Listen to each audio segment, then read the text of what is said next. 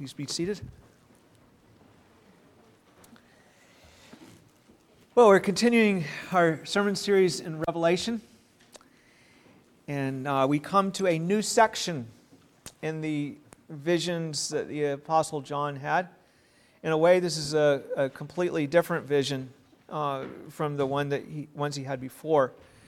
Remember that Revelation overall is the vision that the Lord gave John of the Lord Jesus Christ as He is now reigning in heaven. John knew a lot about Jesus on earth, probably as much as anyone. He walked about with Him when He was here, and He went around, of course, and He was very close to the Lord. He was known as a disciple that Jesus loved. That's what he called Himself. And Jesus walked with Him and with the other apostles, and it was their task that God gave them to, by God's enabling Spirit, to enable them to give us a record of all that Jesus did that would be fruitful for us to know. So they put that in Scripture for us, and that has been passed along to us.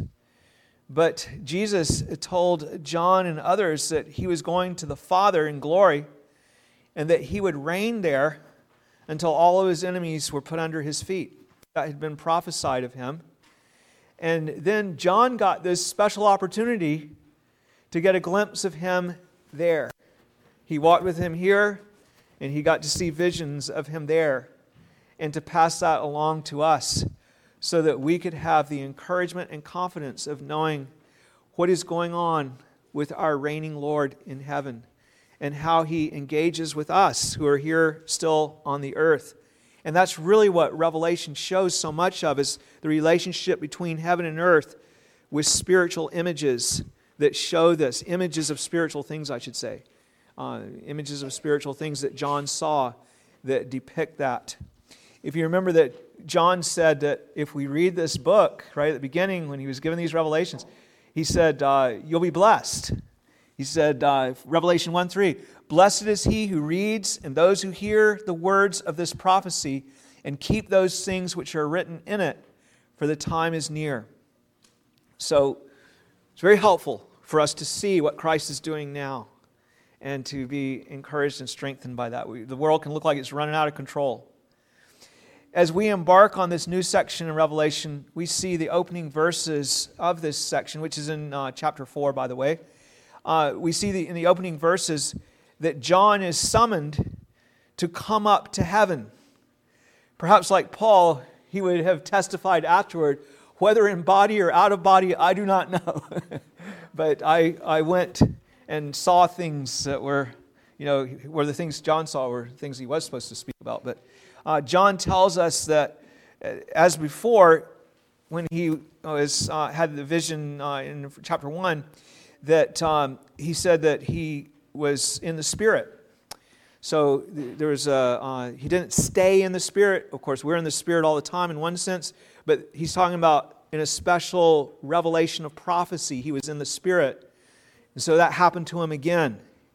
The Lord tells him that He is not now going to show him the things to come. But we need to understand, and I really want you to get this, because I think people just don't get this today, that the visions are not visions of material things, but of invisible things visualized. Spiritual things visualized, made visible in a vision. For example, we saw in chapter 1, I illustrated this to you before, Jesus is walking around 7 lampstands, and He's got 7 stars in His hands. It's a vision. It doesn't mean that Jesus is somewhere walking around with lampstands and stars that He's holding in His hand. We were told that the lampstands were churches. So those lampstands represent churches in the vision, showing that Jesus is intimately related with His churches and with their ministers now that He's up there. That's what the vision shows us. Not that we could go somewhere and see Jesus walking around lampstands. That's not what this is about. It's about that He is actually connected with us, and this is a way of showing it and depicting it to us. The vision that we are looking at today is similar to that. It's not about glorified saints worshiping Him in heaven, but it's rather showing us visions of His reign from heaven over His people on earth, and in these visions showing us their connection with Him and their worship of Him. Okay, it's depicted through these symbols that we see, how we today, as we gather together before the Lord, as we worship Him, are connected with Him who is reigning in glory. We'll have more to say about this as we go along. But let's proceed with our reading, and that reading is the entire 4th chapter of Revelation. Revelation chapter 4, verse 1. So again, there's a transition here. It looks like John maybe had a little bit of a rest after the last vision, and he saw the letter that was for the 7th church, and then he's like, okay, there's a little breather, and then he says, after these things I looked, and behold, a door standing open in heaven. And the first voice which I heard was like a trumpet speaking with me, saying, come up here, and I will show you things which must take place after this. Immediately I was in the Spirit, and behold, a throne set in heaven, and one sat on the throne. And he who sat there was like a jasper and a sardius stone in appearance. And there was a rainbow around the throne, in appearance like an emerald. Around the throne were 24 thrones, and on the thrones I saw 24 elders sitting, clothed in white robes, and they had crowns of gold on their heads. And from the throne proceeded lightnings, thunderings, and voices. 7 lamps of fire were burning before the throne, which are the 7 spirits of God. Before the throne there was a sea of glass like crystal, and in the midst of the throne and around the throne were 4 living creatures, full of eyes in front and in back. The first living creature was like a lion. The second living creature was like a calf.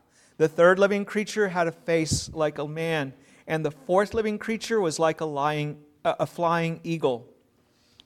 The 4 living creatures, each having 6 wings, were full of eyes around and within, and they do not rest day or night, saying, Holy, holy, holy, Lord God Almighty, who was and who is to come.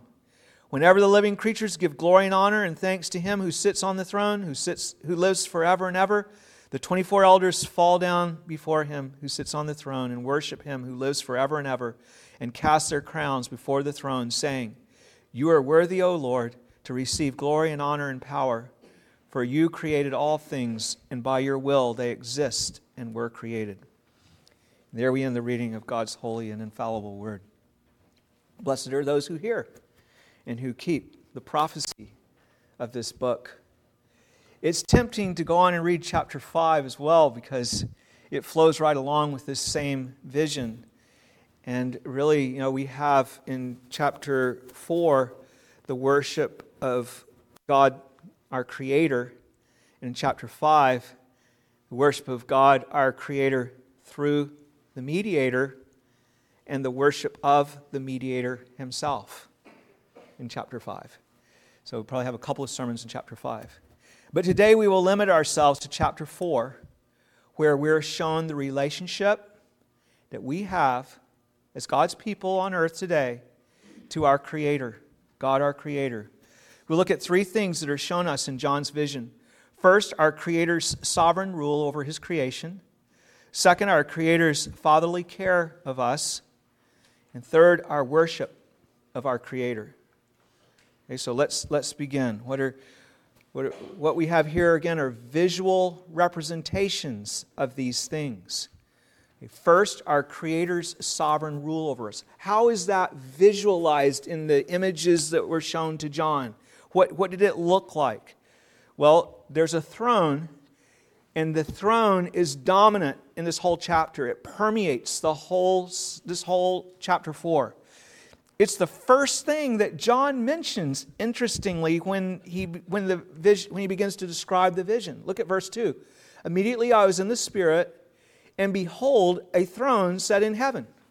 That's the first thing that stands out, the prominent thing. There's a throne. He goes up, a throne. And there's one who is there. It's what captivates his attention. A throne, of course, is a seat of authority, a place from which one rules. And of course, this throne was not empty. He sees one who is seated on this throne of heaven.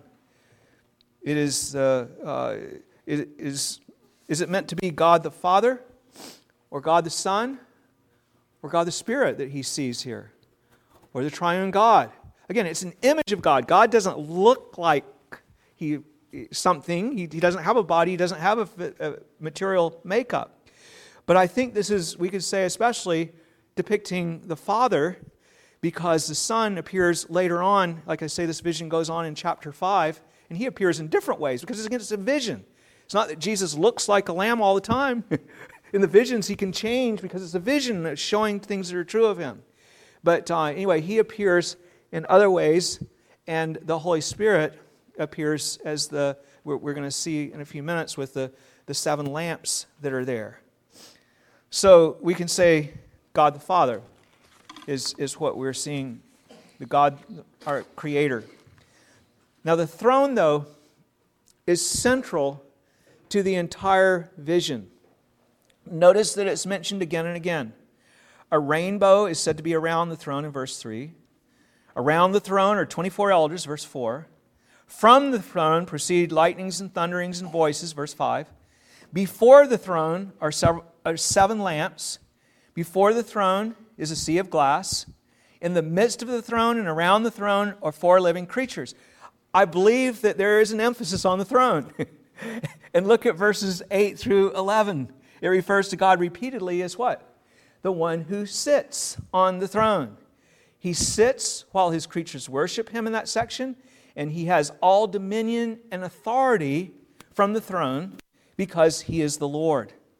So the throne is prominent in the vision because the throne is the prominent thing for God's people who have been reconciled to him.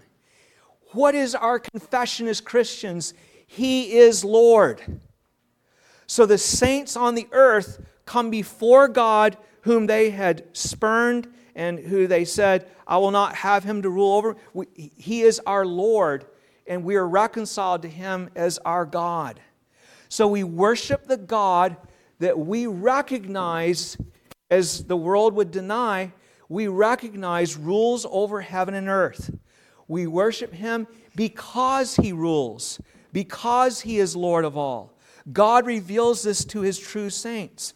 If you do not serve the Lord as Lord, you do not know him as Lord. What does it mean to serve him as Lord? It means that you obey him, that you seek to please him and do his will, and that when you don't, which we sometimes don't in our sin and weakness, that you repent and you reconcile. You don't just go on as if it doesn't matter, if it's irrelevant that he's ruling. It has nothing to do with you. It has everything to do with you. And the vision shows that those who are connected with God are connected with God enthroned. Very, very important. We also need to see for our encouragement that God is enthroned. We live in a world where if we just look at things going on around us in governments and nations and the movement of wars and all these things, we would become overwhelmed and say, this is all chaos. It's all out of control. It's just flying all over the place. But you see, what do we see in this vision? What do we as God's people, how are we connected to this one as the one who's ruling on the throne, who has dominion over all of these things? It's not all out of control. We recognize the sovereign Lord so that we can be calm when everything is in an upheaval in the world and even in our own personal lives. Here in this vision, you see the curtain is pulled back to say, this is your relationship, you people who are part of the church, with your God. You know him as the one who is ruling and carrying out his purposes. What does Revelation show us later? He unleashes all of these awful things on the earth to bring judgment and stuff. And it's not that just this stuff just happened. It just randomly happened out of somewhere. It's that he who has dominion and all authority has sent this about. He's sent messengers to come and bring these things, to bring death, to bring destruction, because he's judging his enemies. He's judging our world. And he brings it all about to at last establish his glorious righteous kingdom. We know him as the one on the throne, and we can go through life trusting Him and knowing that He is in control. We have no cause for dread. He works all things, the Bible tells us, after the counsel of His own will. Even the wicked are for His glory, for His purpose. He's appointing them for the day of judgment. His sovereign rule then as our Creator and Sustainer permeates this chapter because it permeates the church of God, their connection with Him.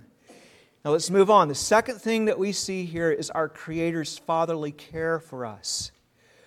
First, we see something of that as His image bearers. Now, this is a little bit of a difficult one to interpret here, and there's different ways really that we could look at it. But we're not given much information. We're told that He somehow is like these two stones, jasper and a sardius stone. Very beautiful stones, precious stones that were prized by God's people. So we could say beautiful, precious, all of these things. He's certainly like that. There's something striking about these stones, though, and the fact that they're mentioned.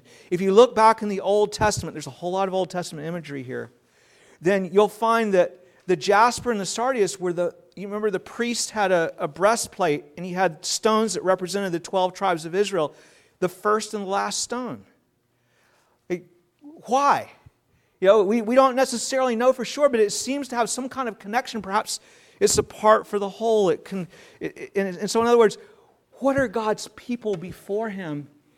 They are like Him. We've been renewed in the image of Him who created us. Our Creator. We were supposed to always be in His image, but because we fell, we're still represent Him, but we represent Him wrongly. Okay? We're supposed to be like precious stones. He's like a precious stone, and the same stones that He used to represent us, which is really beautiful. We are like Him. God has predestined His people to be conformed to the image of His Son. And that's what He's working out as He works in us. Again, there may be a different way of looking at some of these things that we aren't given details about, but trying to just say what it says without adding or taking away from it. It's certainly a true thing, in any case, that we are renewed in His image when we have come to Him. It's one of our most important characteristics of the blessing that He gives to His people. It's a marvelous thing. And marvelous that He would represent us with the same thing He represents Himself. His people with the same thing He represents Himself. The second emblem that shows His relationship to His creation is the rainbow. Now try to picture this. There's the throne, and Him seated on the throne. We're not told all what He looks like, right? It's like these stones, two different kinds of stones that don't even look like each other. It's just an impression. But here's this rainbow that's over the throne. It's a glorious rainbow. It's like an emerald. It's not just a normal rainbow. John's just telling us this is a special rainbow. Something excellent, something captivating to our minds, something reassuring here. Why would it be reassuring to see a rainbow when we're thinking about God as our Creator revealed to us? Because God showed His commitment with the rainbow to preserve the world, for Himself. After the great flood, what was He actually doing with the flood? He was cleansing the earth because He was preserving it. So Noah and his family were preserved. The wicked were washed away. That's what God's going to do at the last day on the judgment by fire. But the point is, He is committed to preserving the earth for Himself, for His glory, for His people. We will inherit the earth. Jesus told us that. The meek will inherit the earth. He was quoting from Psalm 37 and other places in the Old Testament where it says that. So we're going to... This is what we're being shown here, that His reign is aimed at and committed to the preservation of the earth. So when we see all these terrible things happening, earthquakes and wars and destructions and fires and all kinds of things that go on in the world, it's not going to all be destroyed. It will be destroyed in the sense of everything will be burned but to be purified, and the new heaven and the new earth will be this earth. We're told in Romans 8 that it groans and travail until the manifestation of the sons of God. So there are these great disturbances in the history of the world, but they are all disturbances with a purpose. God is preserving the world for His people. In verse 4, we see the symbol of our worship that has been sanctified to Him. We have been sanctified to Him. There are, in verse 4, the 24 additional thrones that are mentioned. And on those thrones, each one is an elder reigning with Him. Now, who is said to reign with Him in the opening of this book? We are, as kings and priests, those that He has redeemed. We reign with Him as kings and priests on the earth. What do priests do? They offer sacrifices to God. What do kings do? They have dominion. They have control. It's people that Christ has redeemed to be with Him, reigning with Him. We are all meant to have dominion over God's creation, to rule it gloriously rather than to be returned to dust. The elders represent the saints then who reign on the earth. Again, these are symbols that represent. It's not like you could go and say, "Oh, look, there's Paul." You know, these are just images of the fact that the earth is connected with, the church is connected with God. Elders are the ones that are the representatives of the church before God here. And so here they are. They're not angels. Sometimes people say these are angels. And I can say definitively, they are not angels. Do you know why? If you go on to chapter 5, they praise God because you redeemed us. They praise Christ because you redeemed us by your blood. Angels are not redeemed by the blood of Christ. People are. So we should not think that we're looking at something happening up there. Again, it's visions of our relationship, the people here, with Him who is there. It could be visions of people that have already gone to be with Him as well. It's the whole church. Some of us are up there, some of us are still down here, but the whole church is worshiping God as our Creator. Okay, so we're reigning with Christ in the heavenly places. We're told that. Ephesians, we're seated with Christ in the heavenly places. We are now, even though we're on the earth. So this is what we're looking at. What do they have, though? Okay, Christ, what has He done? Christ has clothed us with white robes. Remember, He promised to do that to the 7 churches. Robes of victory and purity. He has imputed righteousness. What do the robes do? They cover our sin. Remember, He told the Laodiceans, you guys are naked.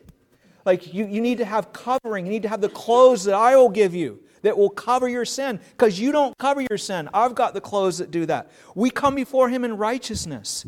He is producing also an actual righteousness of obedience in us as He sanctifies us, and it's going to be perfect at the end. The crowns, what are those? He's promised that. It's the Stephanos, again, the crowns of the victor, the reward of the victor.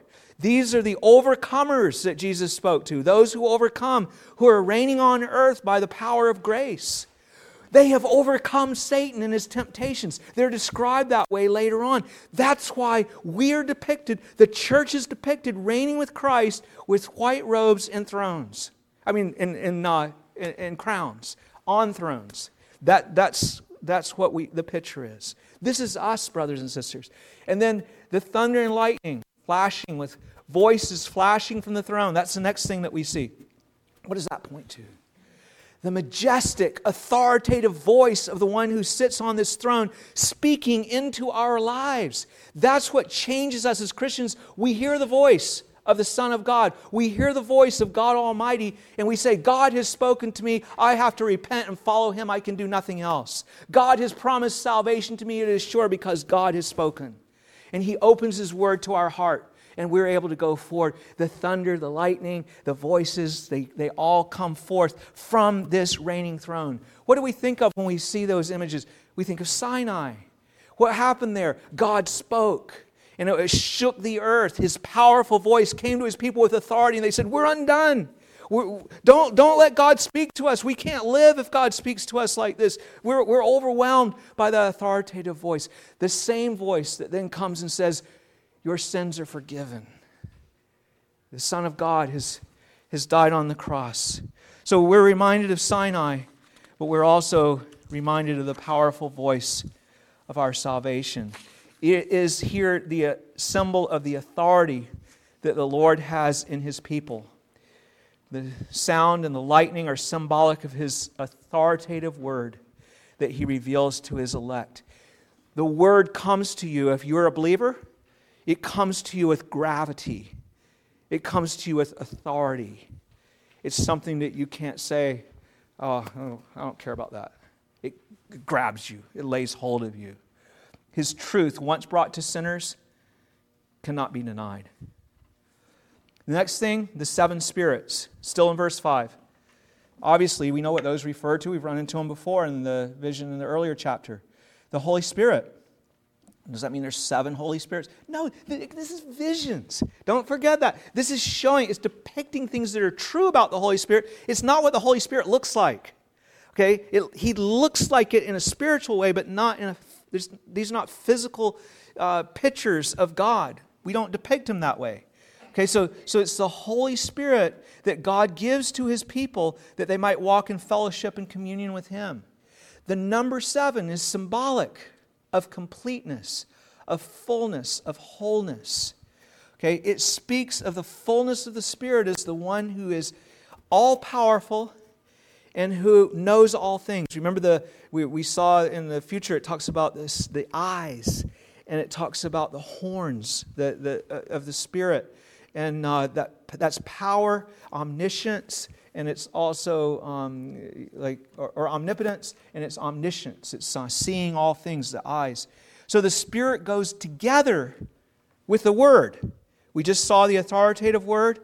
Well, it is the Spirit who actually brings the Word to our heart. He brings light and heat. He's a lamp, a burning lamp, so that the Word... Remember when the disciples were on the road to Emmaus and they spoke to Jesus Christ? And they say, did not the Word that He spoke burn within us? It's like that's how the Word is. It lays hold of you. It grasps you. That's what we're talking about. We are the redeemed and the Spirit dwells in us. Okay, so we need to... We were supposed to be... We should have been filled with the Spirit before we fell. Okay, when God created us, we were always meant to have the Holy Spirit. Human beings are always meant to have the Holy Spirit. It's their way of being connected with God. When we fell, we were cut off from the Spirit. When we're born again, the Spirit comes back. So we're renewed again in the Spirit of God.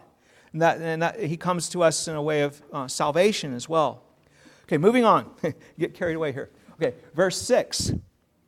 We're told that there is a sea before the throne. Now, we need to think about the Bible again. What do we think about when we think about God and thrones and a sea? What do we have in the Old Testament? Solomon built the temple, which was patterned after these spiritual things that we're looking at today. What was the sea?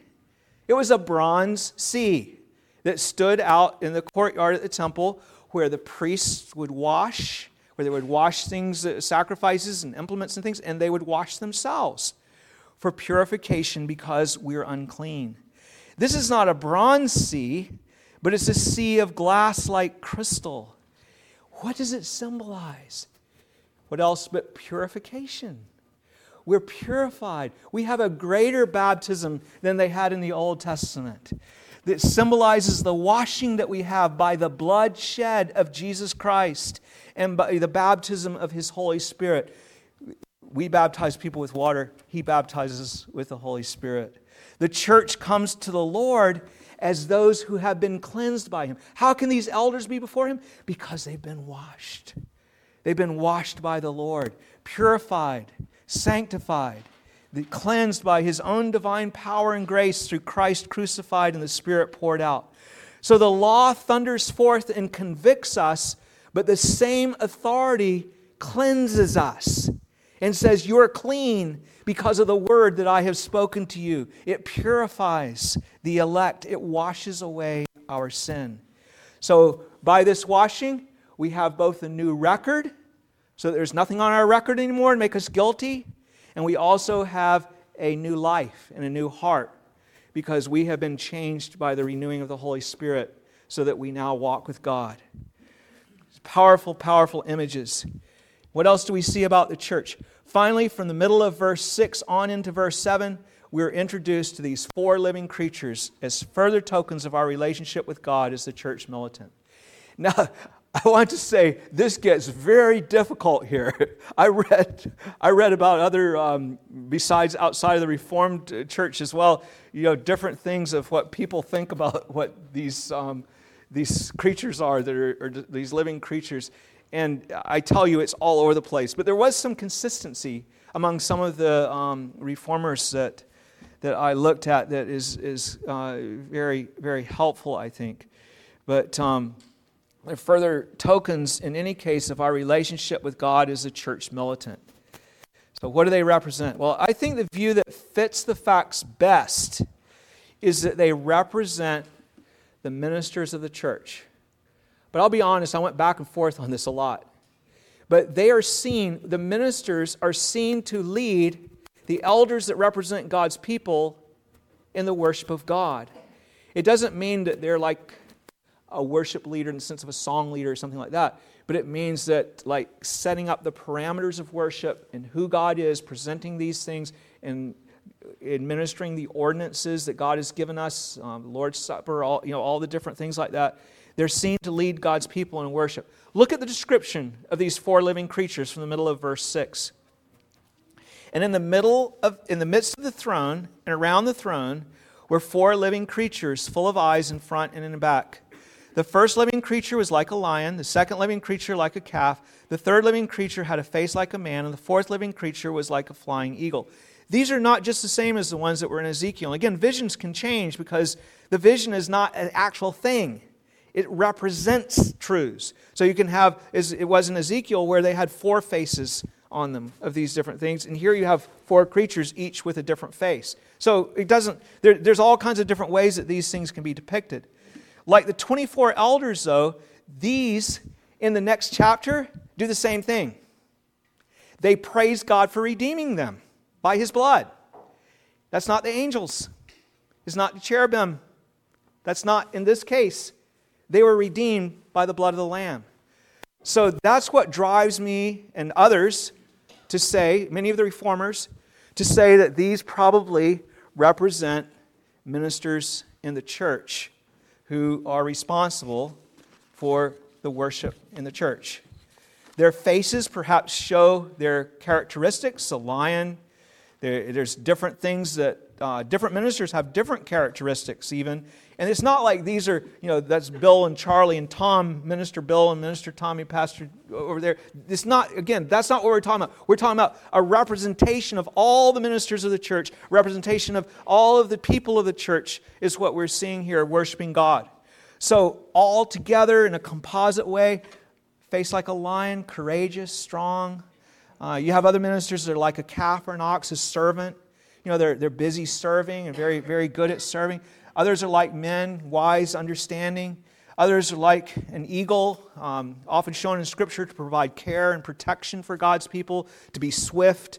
In the early church, interestingly, they had something like that too. They didn't see these as angels much in the early church. There arose a whole kind of tradition that these living creatures here were associated with the 4 evangelists.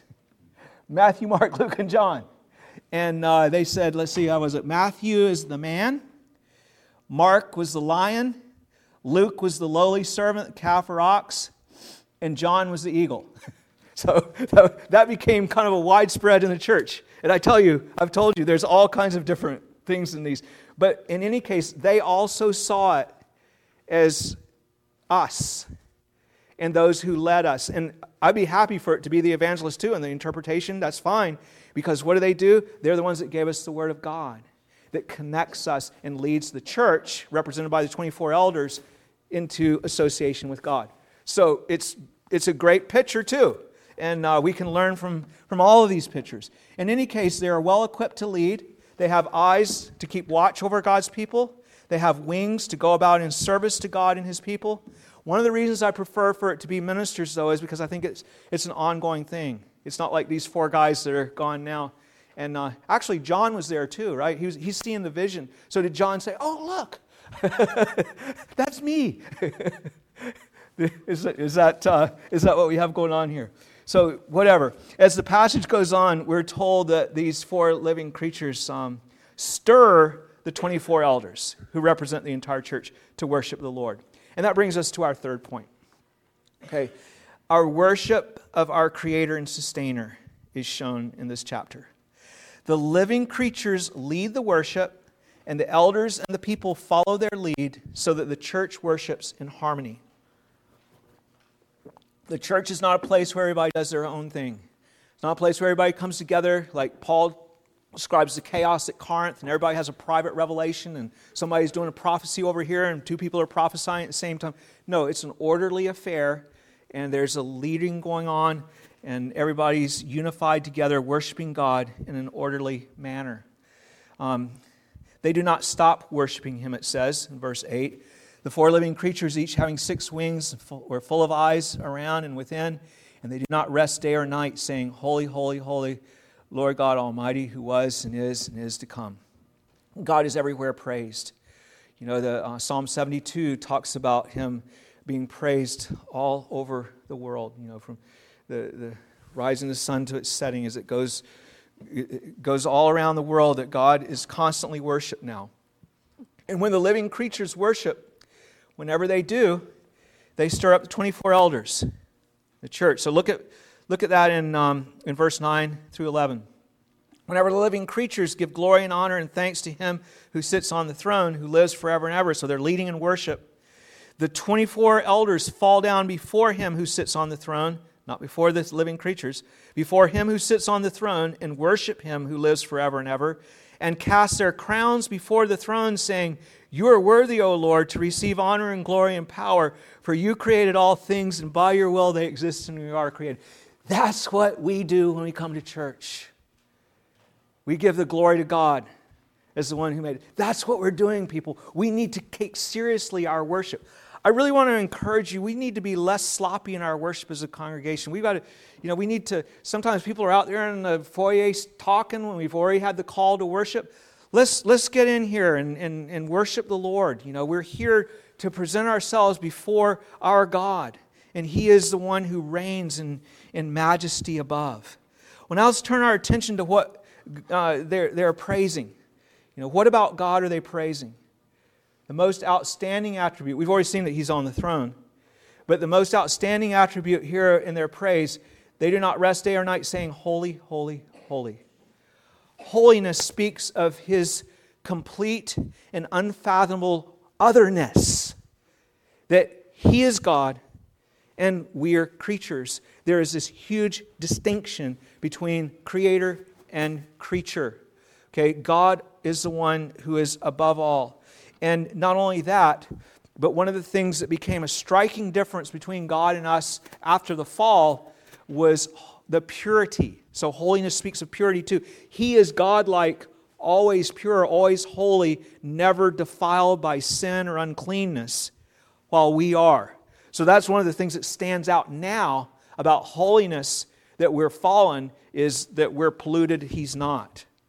But originally, of course, we were not polluted, but He's God and we're mere creatures. So we have both of those things that would flow along with holiness.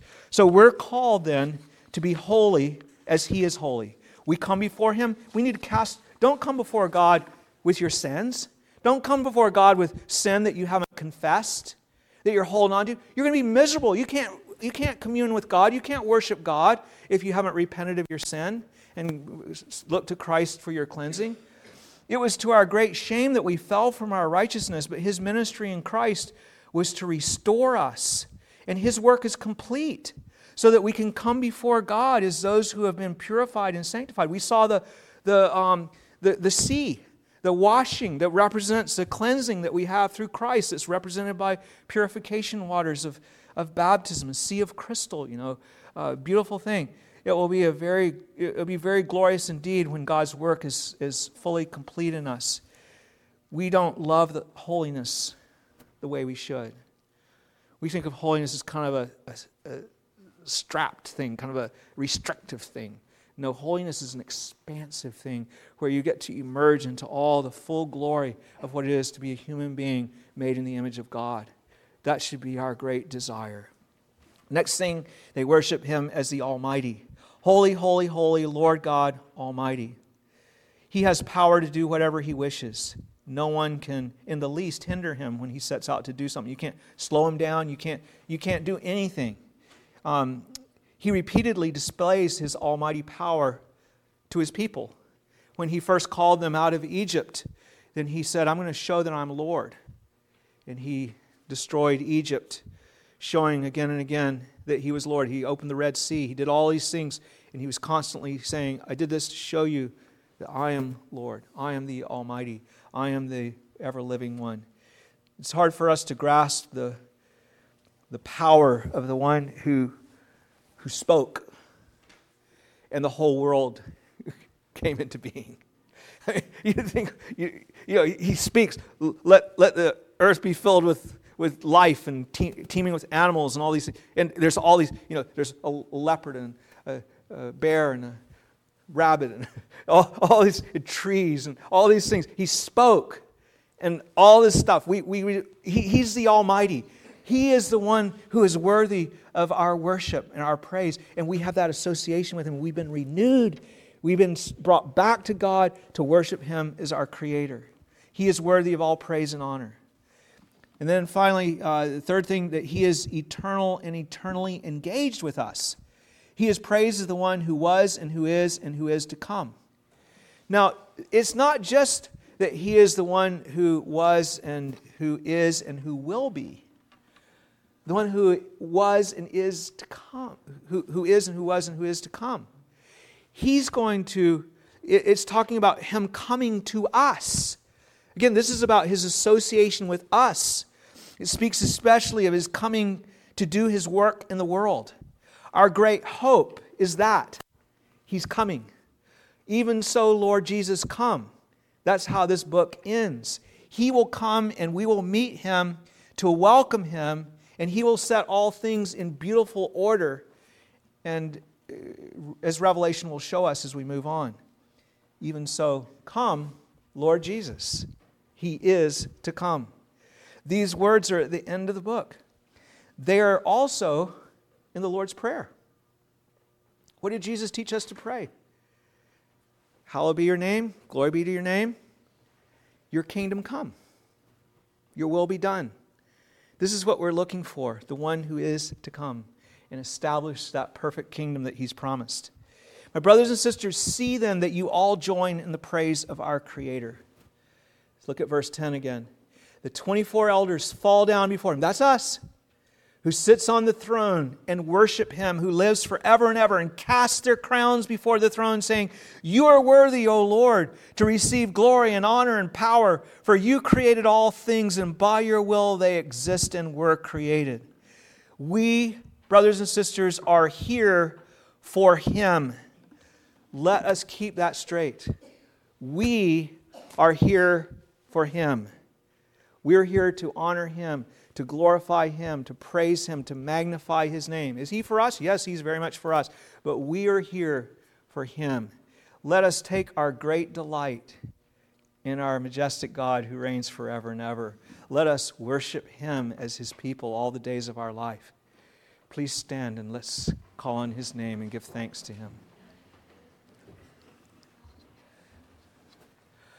Oh Lord God, we've heard things that are just glorious things today. Lord, who is like You, O Lord, the one who is and who was and who is to come, the one who cares about us, who comes to us, who sets things straight here, the one who has the rainbow, the one who's committed to the preservation of this world that rebelled against You. You're preserving it, you're purifying it, you're bringing about its perfection. We thank You, Lord, that you've gathered us as kings and priests to You. You've given us white robes. You've given us crowns, Lord, of victory that we have overcome by the blood of the Lamb. We're able to go and serve You, O Lord, all the days of our life. Satan cannot cannot destroy us. He cannot pull us away from you. He can hinder us in ways in this world, but Father, He will be completely undone and overthrown. And we praise you, O Lord, for the glorious hope that we have. Father, these pictures of purification, of the great sea that's in front of your throne, where there's washing and cleansing and purification. Lord, there's so many things that are glorious for us to consider of our relationship with you. And we pray, Lord, most of all, we pray that we would live in this relationship, that we would live in Christ as those who have been redeemed. For Lord, there is no way we can come to you but through Christ. And we're going to see that when we get into chapter 5. And we praise you, Lord, for that clear revelation that is given to us. These visions are so helpful to us that we might understand better our relationship with you. Oh Lord, pour out your Spirit upon us that we might be able to receive these things and that they might really change us. Father, help us to come before you as our God, especially when we come to worship you. But Father, even as we just walk about in our lives, for you're on your throne all the time. You're reigning all the time. And help us, Lord, not to be uneasy or distressed when we hear of wars and rumors of wars and chaos, and when we even hear of people turning away from you and things like that, Lord. We know that you're still reigning on your throne. You're still accomplishing your purposes. Nothing will prevent you from doing what you have said. It will all be done according to your purpose and your plan. For you are the one who has all authority and power. And we praise you and we worship you and we magnify your name. O Lord, you are worthy of all honor and glory and power. You are the one who is seated on the throne forever and ever. Holy, holy, holy, Lord God Almighty, the whole earth is full of your glory. We pray in the name of our Savior. Amen. Our Lord. Now to the King, eternal, immortal, invisible, to God, who alone is wise, be honor and glory forever and ever. The grace of our Lord Jesus Christ be with you all. Amen.